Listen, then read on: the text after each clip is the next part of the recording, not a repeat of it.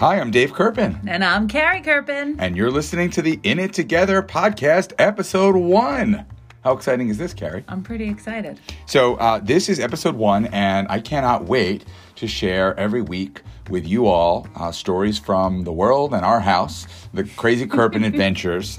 And we'll be talking about relationships and managing careers and managing parenting all together, because we've been doing that together for quite a while now. I'm pretty excited about this podcast because I don't know about you. You tell me. Every time I go speak or I do anything at all, it always comes up that we're married. We started the business together. It's of course, a main part of our story. People always say to me, how do you work with your husband? How do you do it? And so I think a lot of drugs. Yes, lots of drugs. Lots of drinking, lots of drugs. That's exactly how we do it. But I think it'll be good to help people understand, A, how we do it, and B, that we're not perfect either. That's right. We're far from perfect. Far from perfect. So here's the format for the show. Every week we're going to talk about, we're going to have 4 sections of the show. We're going to talk about this week in the world. We're going to talk about this week in our house.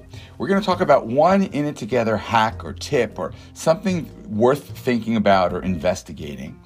And then we'll take some listener questions. Sound Awesome. like a plan? I love this plan. I think before we start, though, we probably should tell people the story of us, if they don't know us. Well, that's right. I figured since we don't have any listener questions, since it's episode 1, instead of doing listener questions, let's start with a little bit about our crazy story. Currently, as we're recording this, we don't actually have any listeners. Once they listen, we will. Hopefully. Hello out there. So here's a little bit about our story, and some of you, if you've read, one of my books or Carrie's books, there's stuff out there, but nonetheless, let's tell the definitive story of Dave and Carrie. It's a tale as old as time, Dave. Yes, it is. Let's tell it. And Beauty and the Beast. I think we know who the beauty is and who the beast is in that story. So picture this. I am a salesperson for Radio Disney.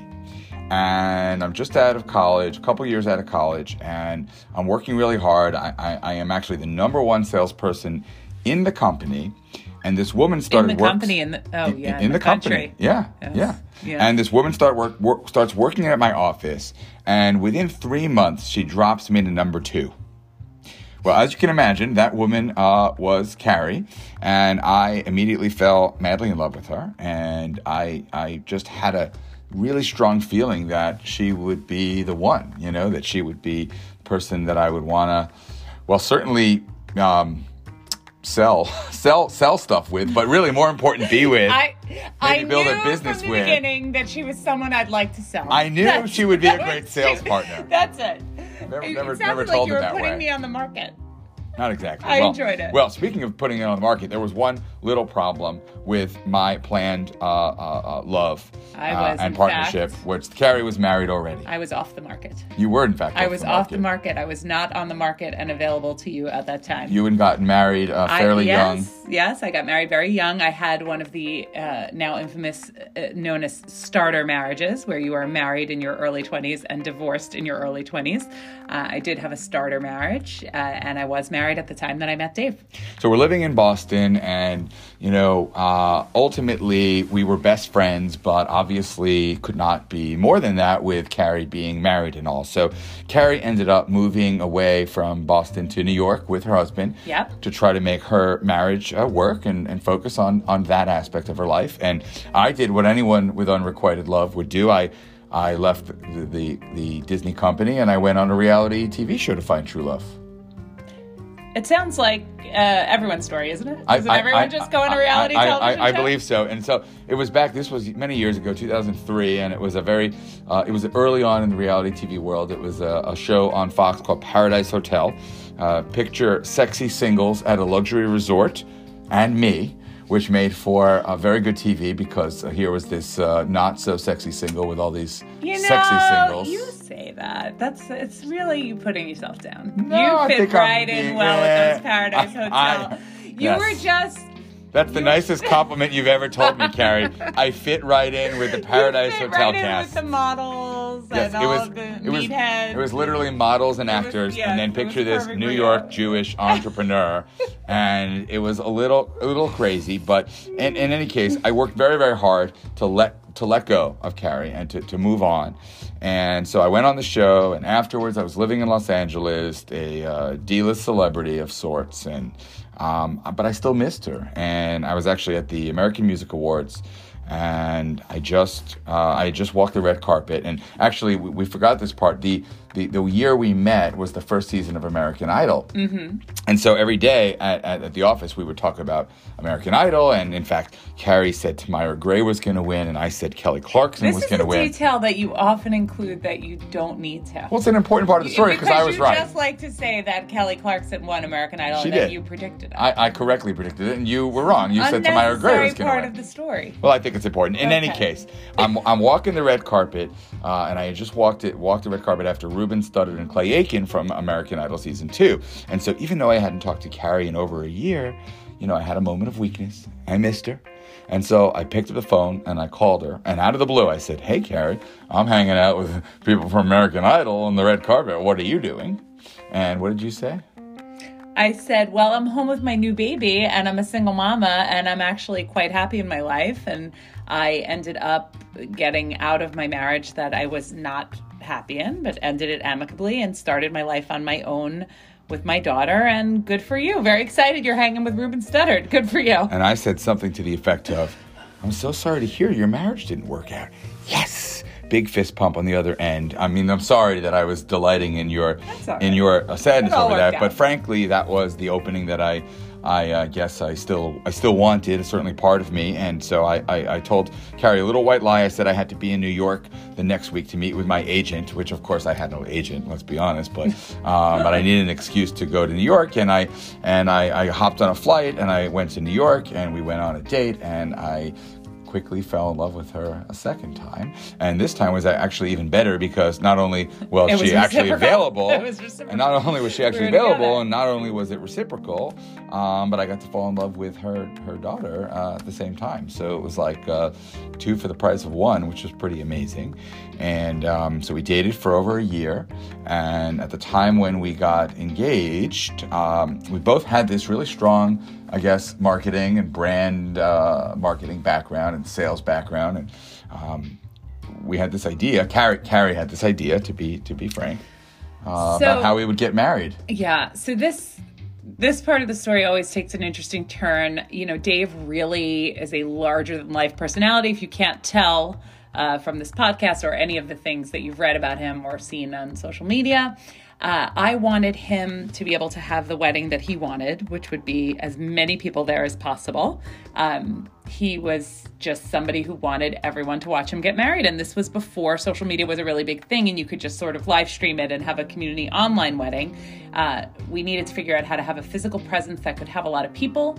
There was only one problem. I had a wedding already that cost a boatload of dollars and ended about 5 minutes later, which really was a big embarrassment to me. And I certainly would never ask my parents for more money. I also had a child and wasn't going to invest tons of money in a wedding because weddings are really a wish. It's about your lifetime together and not about a party.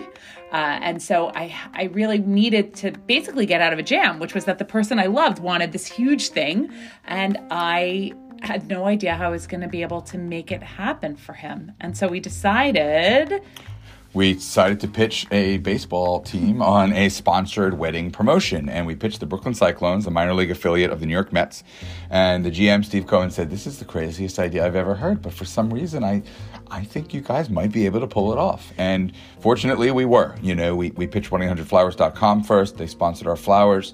And Smirnoff sponsored our alcohol. And David's Bridal sponsored our bridesmaids' gowns. And what we were able to do was create a really cool promotion during the game. So picture, instead of throwing out T-shirts, we're throwing out 1-800-Flowers flower bouquets in between innings. And then get married after the game on the field in front of 500 friends and family, everyone I ever wanted to invite, as well as 5,000 strangers who just stayed for the wedding after the game. So this was a really interesting part of our story because we got married in this sort of controversial wedding. I mean, it was a sponsored wedding. Shortly after Star Jones had her sponsored wedding, by the way. And even as Dave describes it, the game was sponsored. And even though we raised money for charity, and even though we did all of these things, there were basically people and publications that were chomping at the bit, waiting for us not to work out. And I believe the New York Times said some mean things. New York Times. About.com. Oh, Gawker. I recently pulled up an old Gawker article. We used to send people flowers who wrote these articles years later, but we've stopped now that we've been married 15 years, or almost 15. Bottom line is the wedding was a huge success. The marketing promotion was a huge success. Our vendors from the wedding literally came to us after they got so much media from the wedding, and every news network in America was there, or every national news network, and 1-800-Flowers.com and Entenmann's, who had sponsored our dessert, said this was awesome. What are you guys going to do next? We couldn't get married again, so we started a company instead, and that was our first company together. That was called the K-Buzz, which eventually became Likeable Media, and we've since started a couple other companies, Likeable Local, a software company. Apprentice is a marketplace now. And we've written a bunch of books. Carrie's written 1, and I've written 4.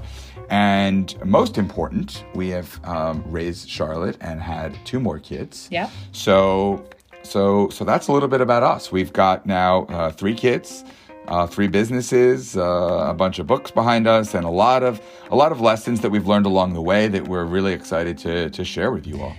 And we've had a lot of ups and downs. I think in running a business together, in running a life together, it's not always been so easy. And so I think that's an important piece of the podcast, is that people look at us a lot and they see, first of all, a baseball bride and groom who built this successful business. The narrative and the highlight reel is gorgeous, right?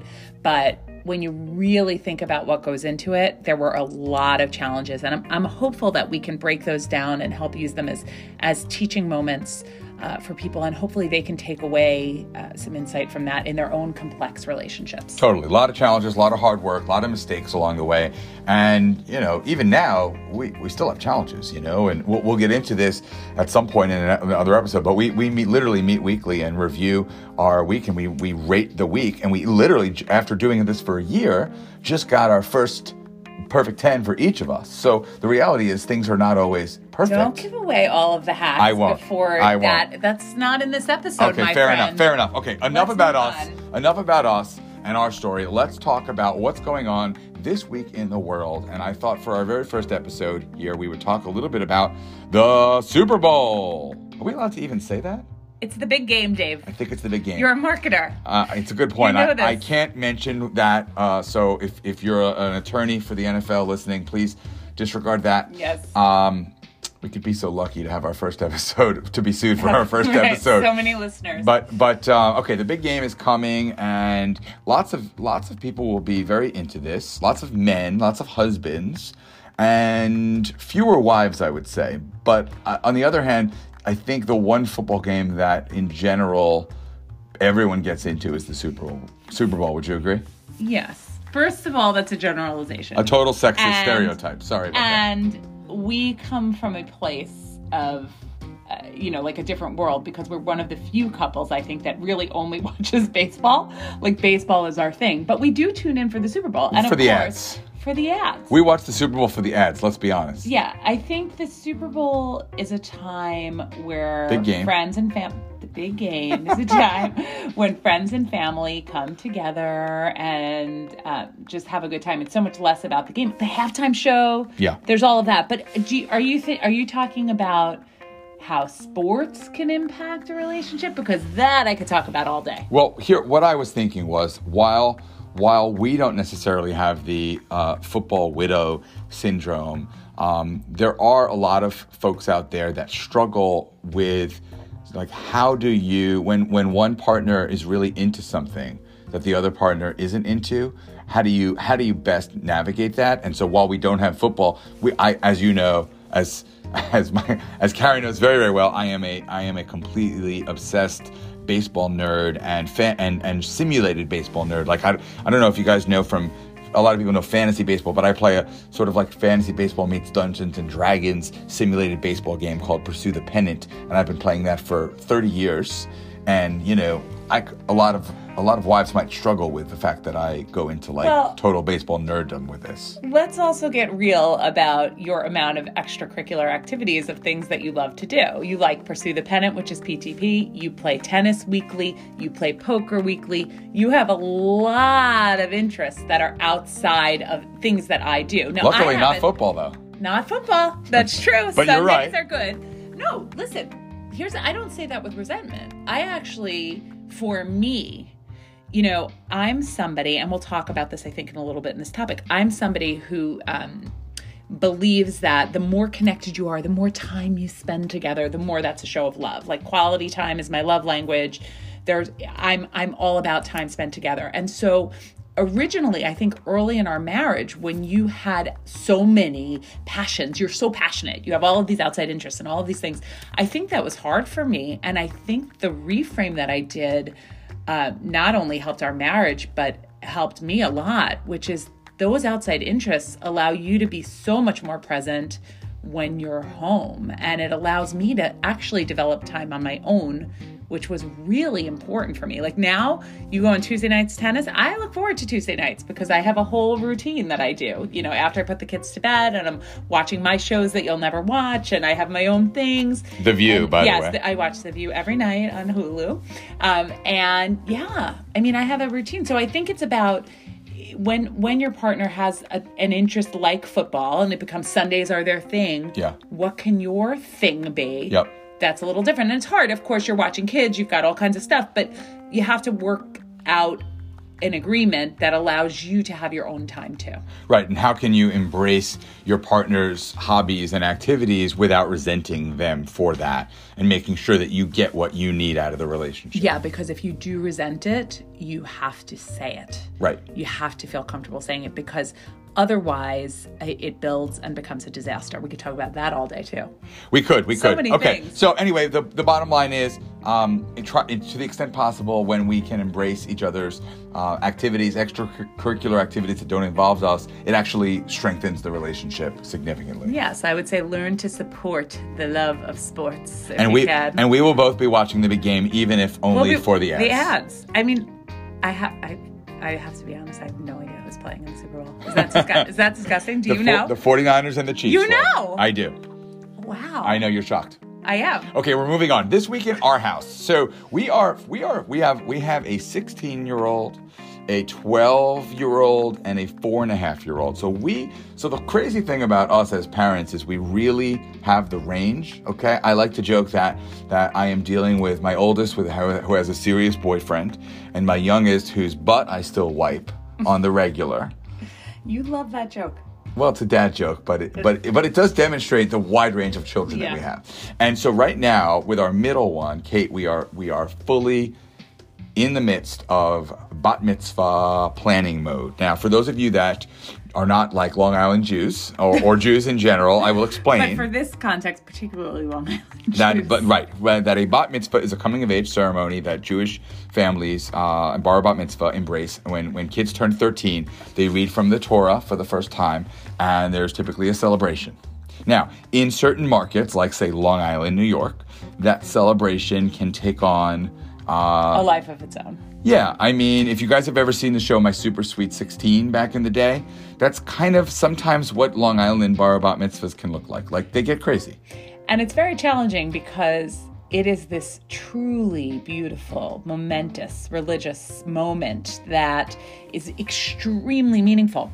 And you have this transition from, okay, we're going to have this service and it's going to be beautiful and she's going to read from the Torah and you're crying and it's emotional. And then you walk into a party of epic proportions, which is a constant play of, who had what at their bat mitzvah or bar mitzvah and how big can the bar or bat mitzvah be. And this is a game that we really don't enjoy playing. Well, it's a game you can't win because somebody else will always be better and bigger and crazier. And so, what I really struggle with as a parent is how do I frankly give my child something that makes them happy while teaching them that the value of the religious ceremony and the religious aspects and the spiritual aspects is so much more important than how big and crazy their party is. And it's a really hard struggle for me, Kat. And also, if we're being really real, it's a hard struggle to think about how much you're investing in a party. Like, so much time, money, energy is spent on really what is just a party with loud music for 13-year-olds. Right. Not for 13-year-olds. This is not even like a wedding. This is a 13-year-old's birthday party at the celebration part. Right. You know, the ritual is amazing, but you know what it is, Dave? It's like when you're in a space where all the kids do this, you want your kid to not stand out in a way that makes them uncomfortable. Like if we took a stand and said, no, we're not doing this. We're just having this very meaningful event and we're going to have everyone, you know, we're not going to have a party. And they want, you know, it would be very, very challenging. It's challenging. Yeah. Well, this is the first time I'm going to actually ask our viewers, our listeners rather, to let us know what they think. How do they navigate religion versus the fun stuff? It's not even just that. It's do you subscribe to the Keeping Up with the Joneses? You can't win. Right. And it's very challenging. So we've kind of hit a really nice middle ground. Of course, this is our second bat mitzvah now. So we, you know, the first bat mitzvah, I think we went really over the top. Out of control. Played the game, Too out much. of control. But now what we've learned to be able to give her something that she'd like, that she'll feel good about, but not go too nuts. Yeah. But it required a lot of communication. By the way, every bat mitzvah or major celebration we have is a major, major attention point for the Kirpins in our discussions around finances, around planning, around control of who does what. Boy, do we have a lot to talk about in every episode, Kara. I can't wait. But that being said, time is running out very, very quickly. And so the next topic is your In It Together hack. So your In It Together hack or tip or guide. And I could talk about this next topic for literally hours. So I'm just going to make this a super quick intro to the personality assessment tool that I fell in love with several years ago at an entrepreneur's retreat in Miami from a guy by the name of Brad Kirschensteiner, who opened my eyes to this thing, and it's called the Enneagram. And that's a crazy name for it. So it's ENNEAGRAM, Enneagram. It's sort of like the Myers-Briggs or the DISC assessment, if y'all have ever done a personality assessment or Strength Finders.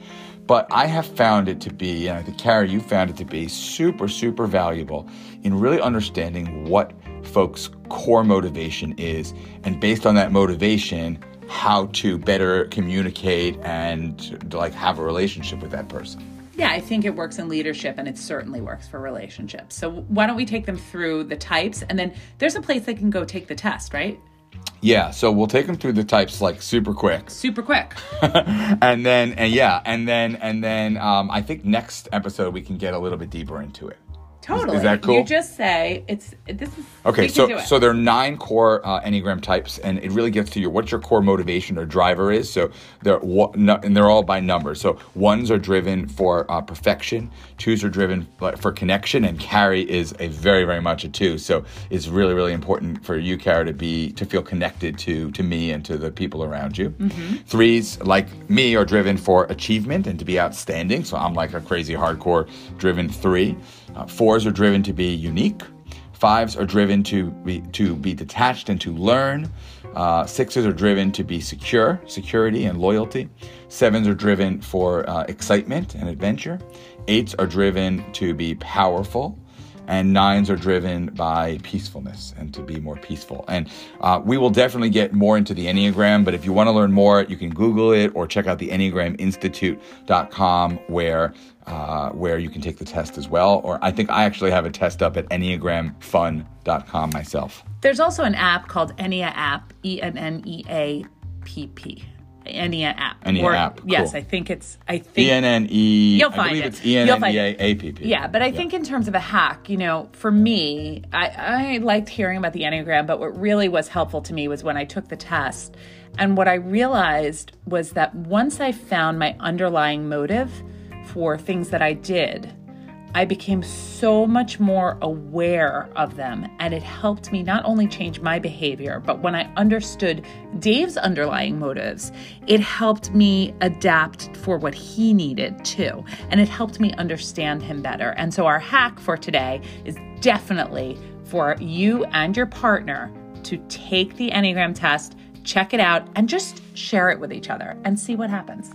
Totally. For me, probably the number one thing is learning my blind spots and learning the areas that I know I need to work on because of my Enneagram type. That has been super, super valuable. Okay, the final part of our show, normally we would take listener questions, but we have no questions because it's episode 1. So instead, I'm going to invite y'all to share your questions with us. Hit me up or Carrie up on social media. We're on every social network imaginable. And as well, I would love if you've liked what you've heard, that if you could subscribe to this podcast and if you could leave a review. Reviews and subscriptions mean everything to us, and they will really help bring you more episodes. And so I thank you very, very much in advance for leaving us a review or hitting that subscribe button. And much to our children's chagrin, nothing is off the table. You can ask us whatever you'd like, and we will answer it for you. Ask us anything, baby. And until next week, I am super, super grateful to you for listening. And this is Dave Kerpen. And this is Carrie Kerpen. We are in it together, and we're signing off.